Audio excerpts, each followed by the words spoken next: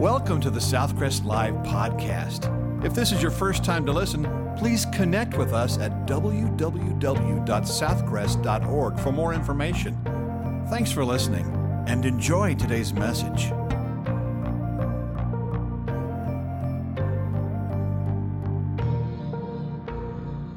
This week on Southcrest Live, a special Palm Sunday message featuring Dr. David Wilson. As we approach the Easter celebration of Jesus Christ's resurrection, we also reflect upon the events leading up to his crucifixion. How did people respond to Jesus' arrival in Jerusalem? What were the attitudes toward him, both from supporters and detractors? And how does that apply to us today? Let's listen in on this week's message, Responding to the Lamb of God, from Pastor David Wilson.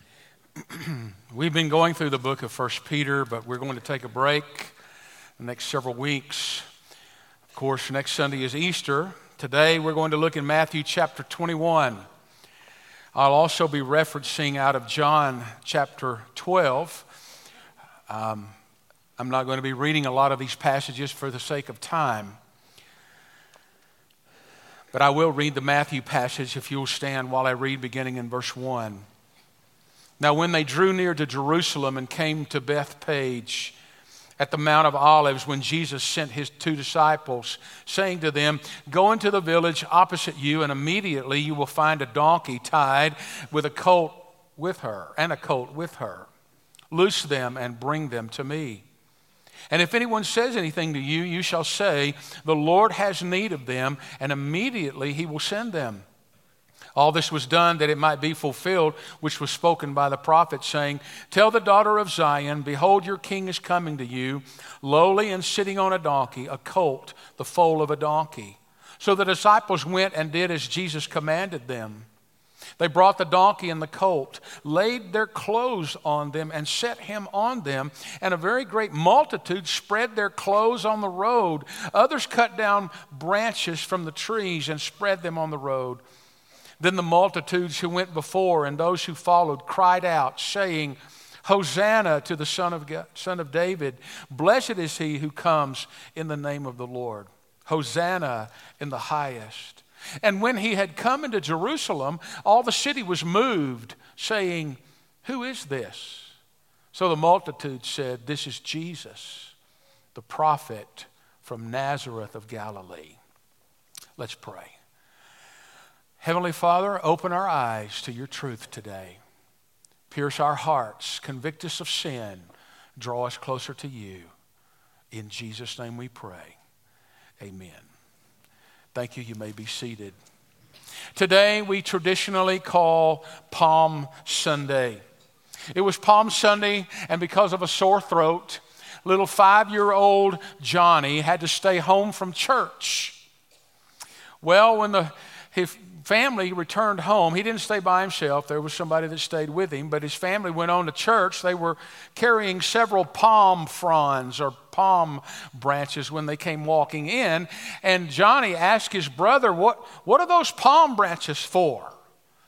His older brother said, "Well, people held them over Jesus' head as he walked by." Johnny said, "Wouldn't you know it? The one Sunday I don't go and he shows up." This is a day when Jesus shows up. Completely different from the rest of the time. The disciples didn't know what he was about to do. In fact, it's really unusual because most of the time when Jesus healed someone or did some kind of miracle, he would tell people not to go tell everyone. And now he comes parading into Jerusalem. Most of us know the general outline of what happened to the triumphal entry. But have you ever stopped and thought, why did Jesus ride in on a donkey? Why did people put down palm branches? Why did they cry out, "Hosanna," as he passed by? What does it all mean? The triumphal entry is probably the most overlooked and least understood of all the events of the last week of Jesus' life here on the earth before the crucifixion and resurrection. Fred Craddock said the triumphal entry is a parade, a protest, and a funeral procession all in one. We know what a parade is, as the crowds were cheering him on as he came in. It was a protest in some sort because the palm branches meant victory, and they had used those a couple of hundred years earlier in the when the Maccabees took back over Jerusalem, and there was a parade. They waved palm branches, and some historians say that it was against the law at that time to have palm branches inside Jerusalem because the Romans were dominating, and so those palm branches could have been some kind of protest. And of course, we know that Jesus knew it was a funeral procession because he knew that he was about to go to the cross. What's interesting is the triumphal entry is repeated in detail by all four gospel writers. That in itself is significant, which tells us there's something to this. And there's one other thing I want you to notice, and that is that Jesus is in complete control of all of this. Uncharacteristic of him, now he is drawing attention to himself. The disciples are even surprised. They're walking behind him. They went and got this donkey, and he's parading himself. So I want us to look at some of the facts or the truths contained here. First of all, notice the arrangement by Jesus. I've just read the passage in Matthew chapter 21 that if you go to John chapter 12, verse 1, it says that on that 6 days, that is before the Passover, on Friday, Jesus came to Bethany. Now, Bethany was a special place because that was the home of Mary, Martha, and Lazarus. And Jesus had spent a lot of time there. But on this occasion, Jesus turned a funeral into a celebration. You remember what happened? He raised Lazarus from the dead. Just a day or two before, it might have been the day before. And so hundreds of people saw this, and the word spread like wildfire, and people came from everywhere to see Jesus. And on Sunday morning, the first day of the week, Sunday morning, Jesus left Bethany with his disciples, and Bethany's on part of the Mount of Olives. It's on part of that mountain. But on the other side of the mountain facing Jerusalem was a little community called, and I'm going to call it Bethpage. That's the West Texas translation of it. Bethpage was a very small village. And when you're on that side of the Mount of Olives, you can look into Jerusalem. You'll see the Kidron Valley, and several of us are going to be there in a couple of weeks. And they'll see what I'm talking about. But Bethpage was on the northern western side, I guess, of the Mount of Olives, and so you could see part of Jerusalem, and he sent his disciples in to get a donkey. First day of the week. And when you read Matthew's account, you realize that 2 disciples went and brought back 2, a mother donkey, I don't know what the official name is, and a colt. And I'm sure somebody's going to tell me after church, that's whatever that's called. But it was the mom and the colt. And at this point, Jesus got on the colt. It had never been ridden. They put some cloaks on it, and Jesus got on that and began to ride down the Mount of Olives toward the eastern entrances of Jerusalem. Luke's account says that during that ride, he begins to weep over Jerusalem. And that's a whole nother message in itself because he talked about how Jerusalem missed their day of visitation with Jesus. But he's riding on a donkey, and after 575 years, a prophecy is fulfilled. Zechariah 9:9, rejoice greatly, O daughter of Zion. Shout, O daughter of Jerusalem. Behold, your king is coming to you. He is just and having salvation, lowly and riding on a donkey, a colt, the foal of a donkey. He's coming as a gentle king, but he's also coming as a righteous king to bring salvation to his people. Jesus could not have chosen a more unlikely way to present himself to a nation. Now listen, nothing had been more unlikely than a king to come riding in on a donkey. If the scripture had not predicted it, no one would have dreamed it up. That explains why the Romans sat by idly and let this happen.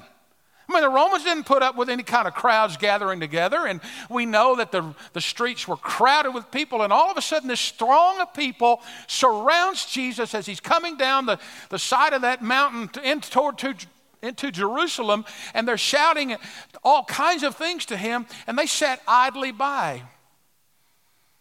From their point of view, the Romans thought it was a joke. A king on a donkey? You got to be kidding. No self-respecting king would be caught dead on a donkey. If you wanted to make an impact, you rode in on a war horse or a chariot, but on a donkey? It's not hard to imagine the Romans laughing. What is this? Here's a pauper king riding on a borrowed donkey. His saddle is a makeshift layer of cloaks, attended by an unruly mob whose only weapons were palm branches. It's a joke. He didn't look much like a king that day, but here's what I want you to remember. This entry was an acted parable, because Jesus is saying, I am your king. I'm not the king you were expecting. You see, they wanted him to overthrow the Romans. He came in as a king, but not the king they were looking for. Make no mistake about it, folks. He was in control. But this wasn't the time for him to come in as a king, as that song was just sung by the choir. Now, I want to tell you, he's coming again. This time he'll be a king. And this time he's coming to take his church. He's coming in judgment. But Jesus was saying, I really am your king. You're looking for a king. I'm the king.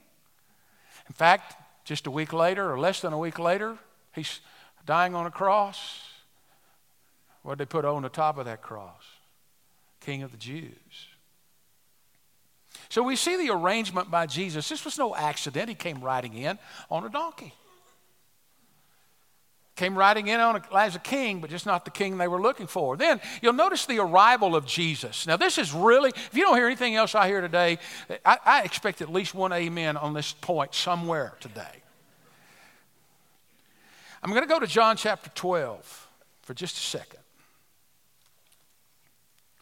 6 days before Passover, just as verse 1, Jesus came to Bethany where Lazarus was who had been dead, whom he had raised from the dead. Then down in verse 12, the next day a great multitude that had come to the feast, when they heard that Jesus was coming to Jerusalem, took branches of palm trees and went out to meet him and cried out, Hosanna, blessed is he who comes in the name of the Lord, the King of Israel.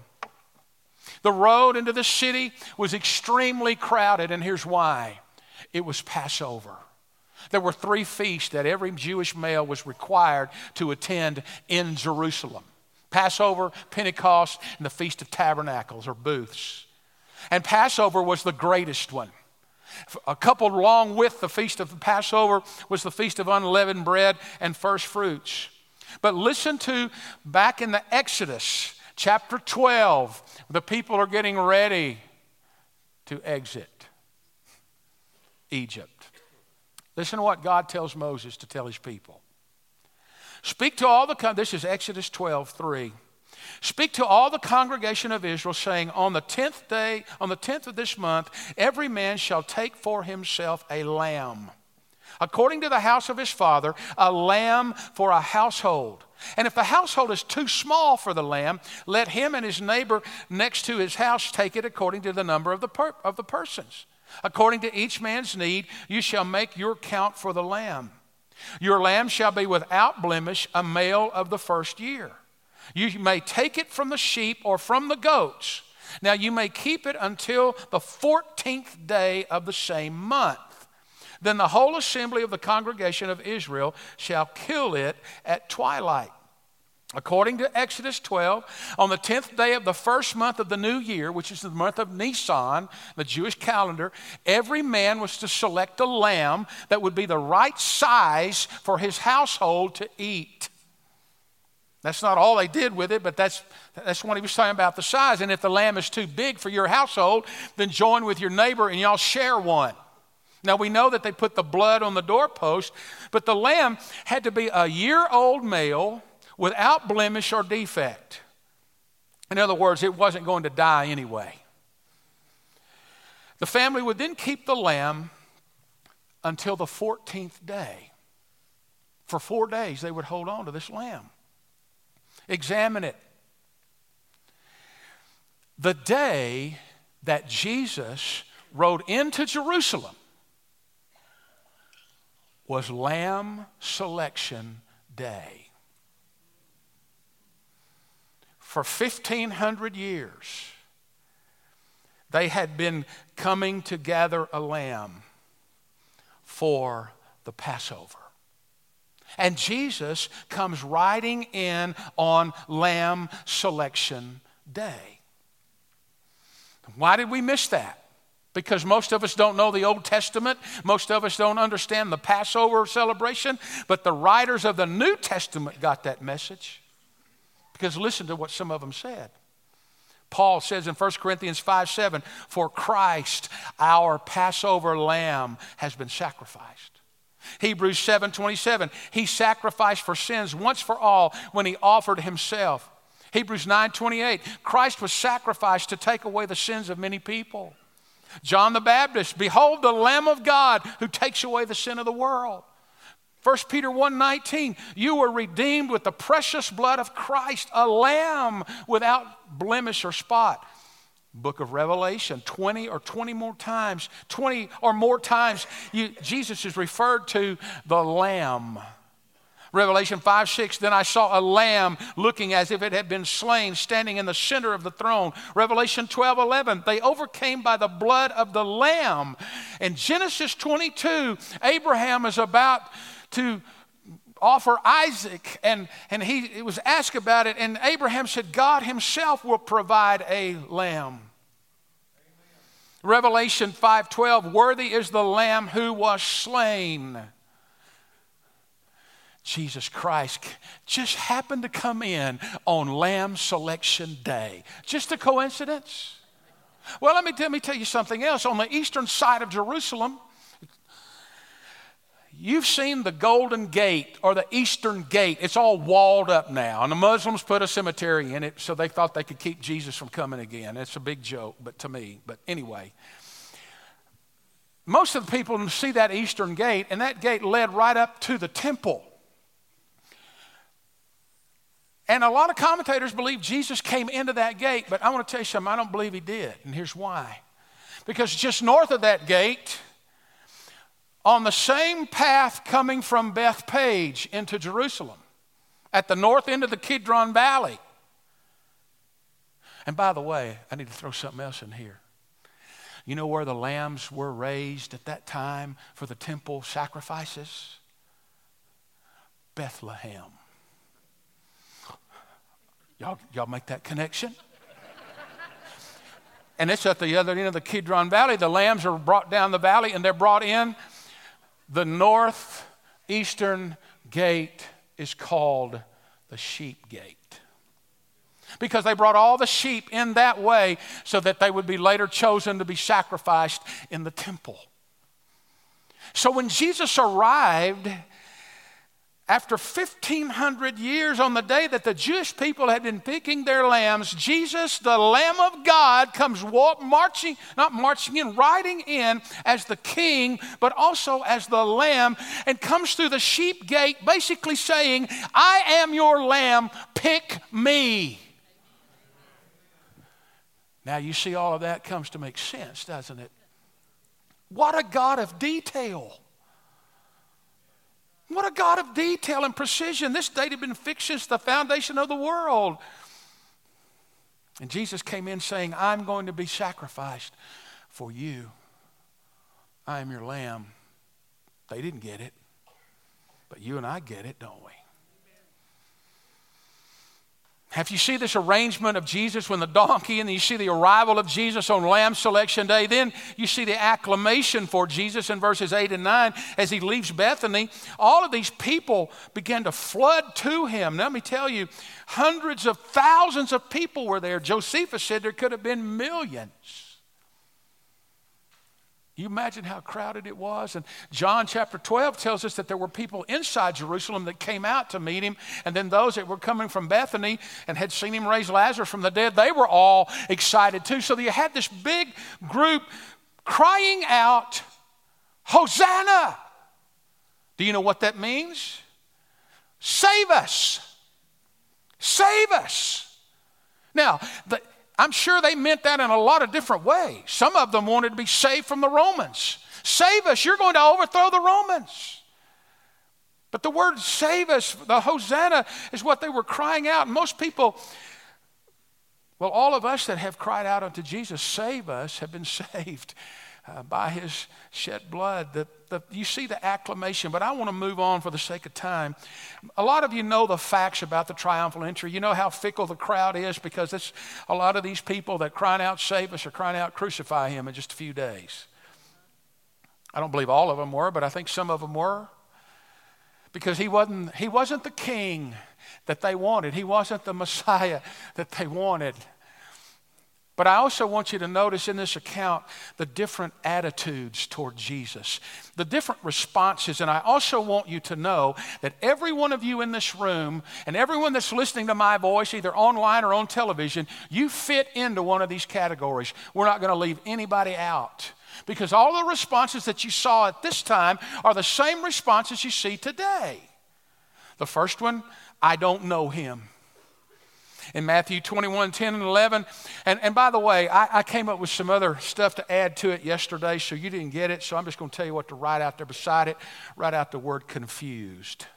I don't know him. Confused. In Matthew chapter 10, the town begins to say, who is this? Who is this? Have you thought about people today who don't know Jesus? They don't really know who he is. There's so many confused people today about who Jesus is. Oh, he's a prophet from Galilee. He was a great teacher. So forth and so on. He was a good man. We know that there was a historical Jesus, but a lot of people don't know who Jesus really is. And a lot of you today may think, well, I know he was a good guy, but I want to tell you, he's the only way to be saved. He's the Savior of the world. That's who Jesus is, but it's amazing to me how many people know about Jesus, but they don't know him personally. How far is that? 12 inches? 16 inches? About 12 to 16 inches away from knowing Christ. I don't know him. Who is this? There's so many people. Next week, there'll be a lot of people in this church who don't know him. Who is this? They know there's something to this Easter stuff. And they said, I better go in there just to make sure I'm covered. And you get an opportunity to give a first impression. Please make it a good one. You only get one opportunity to make a first impression. It'll be next week. Please make it a good one. You got to help me. Be hospitable. You got to look for people you don't know and welcome them and be kind. The second group, I don't like him. Right out beside that, critical. Now, I don't have time to read it, but Matthew 21:15 and John 12:9 through 11, you find a group of people who are really ticked off. The Pharisees, the scribes, the rulers. You see, the Pharisees were a group of religious leaders who were making sure the Jewish people followed every jot and tittle of the law. They were very intrusive into people's lives. You better make sure you wash your hands just right. You see, they were disgusted as they saw Jesus, who actually went against some of the things they taught, and Jesus who didn't really cater to them, and the people were being drawn to him. The Pharisees kept trying to trick him. They asked questions to try to trap him. They put moral situations in front of him which tested him. They tried to catch him in legal matters. They were unable to derail this man who taught all about God and performed miracle after miracle and slowly had the people following him, and they hated him. They wanted a ritual Jesus. They thought the most important matter of religion was to be found not in how they believed or prayed, but how they dressed or how they washed or what they ate or did not eat. So they made up all of these rules, and the greatest fear is that their culture would be swallowed up by the Roman culture or the Greek culture, and they wouldn't be Jewish anymore. So they emphasized every little detail that would make them distinctively Jewish. these everyday rituals were the way they could keep themselves pure and unique, they thought. But then Jesus came preaching that the real way to God was through faith, and he broke the Sabbath, and he ate with unclean people, and he defied the laws of purification, and it just chopped them all off, and they hated him. In fact, John chapter 12 says, we're going to kill him, and we're going to kill Lazarus too. Occasionally, I meet people who hate God. Maybe you hate God because a long time you prayed for something and nothing happened. Maybe you hate God because you prayed for his protection. Something bad still happened. Maybe you hate God because you think his people are a bunch of self-righteous hypocrites. Maybe you hate God because you realize you can't live the way that you want to live according to your own whims and desires. Maybe you hate Jesus because you feel trapped in guilt and God's always mad at you. If you're one of those people who can't stand God, I want to mention two things to you. First of all, every one of his people, those in this room, those in the kingdom are spread throughout the world, all of them are flawed. All of them are sinful. They're just forgiven. So you can call us hypocrites because that's what we are. We're just forgiven. We're not perfect. The second thing is, if your pride and your choice to live leads you to wrecking your life, which it eventually will, trust me. Your choices now, leaving God out and the way you want to live, it's going to wreck your soul. I want you to remember this, that God still offers grace when you come to him. No matter where you are, no matter how mad you've been at him, no matter how much you hate him, he still offers grace. The next group is the I don't believe him. In John chapter 12, let me read it one verse to you. John chapter 12, verse 37.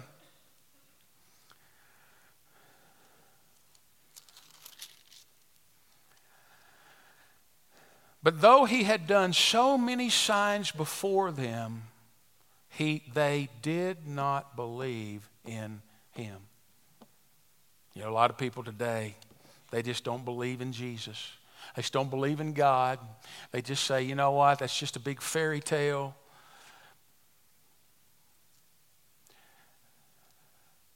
Right out beside it, calloused.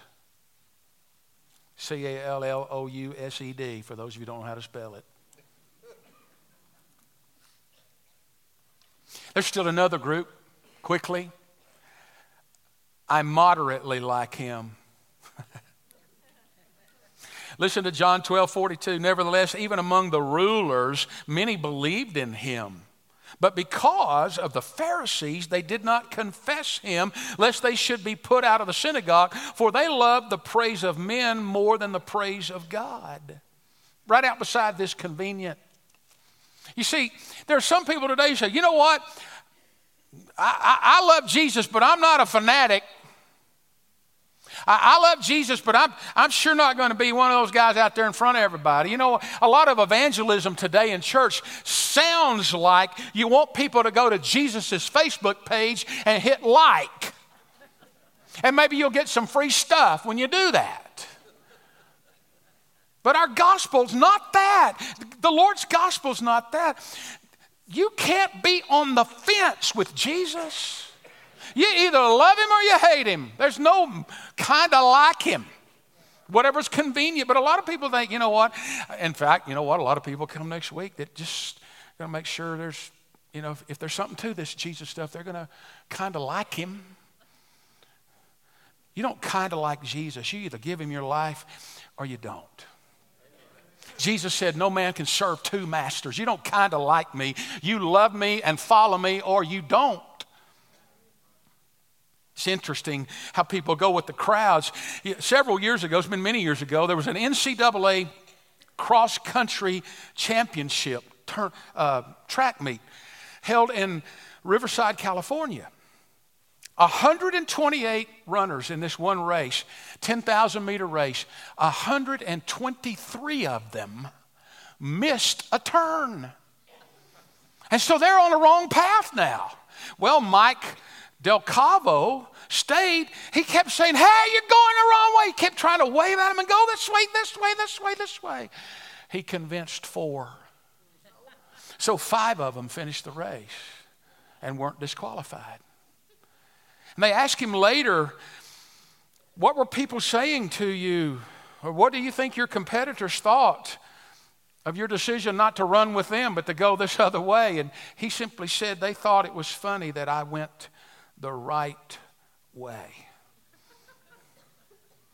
Folks, you're going to have people in your life who think it's funny, who think it's strange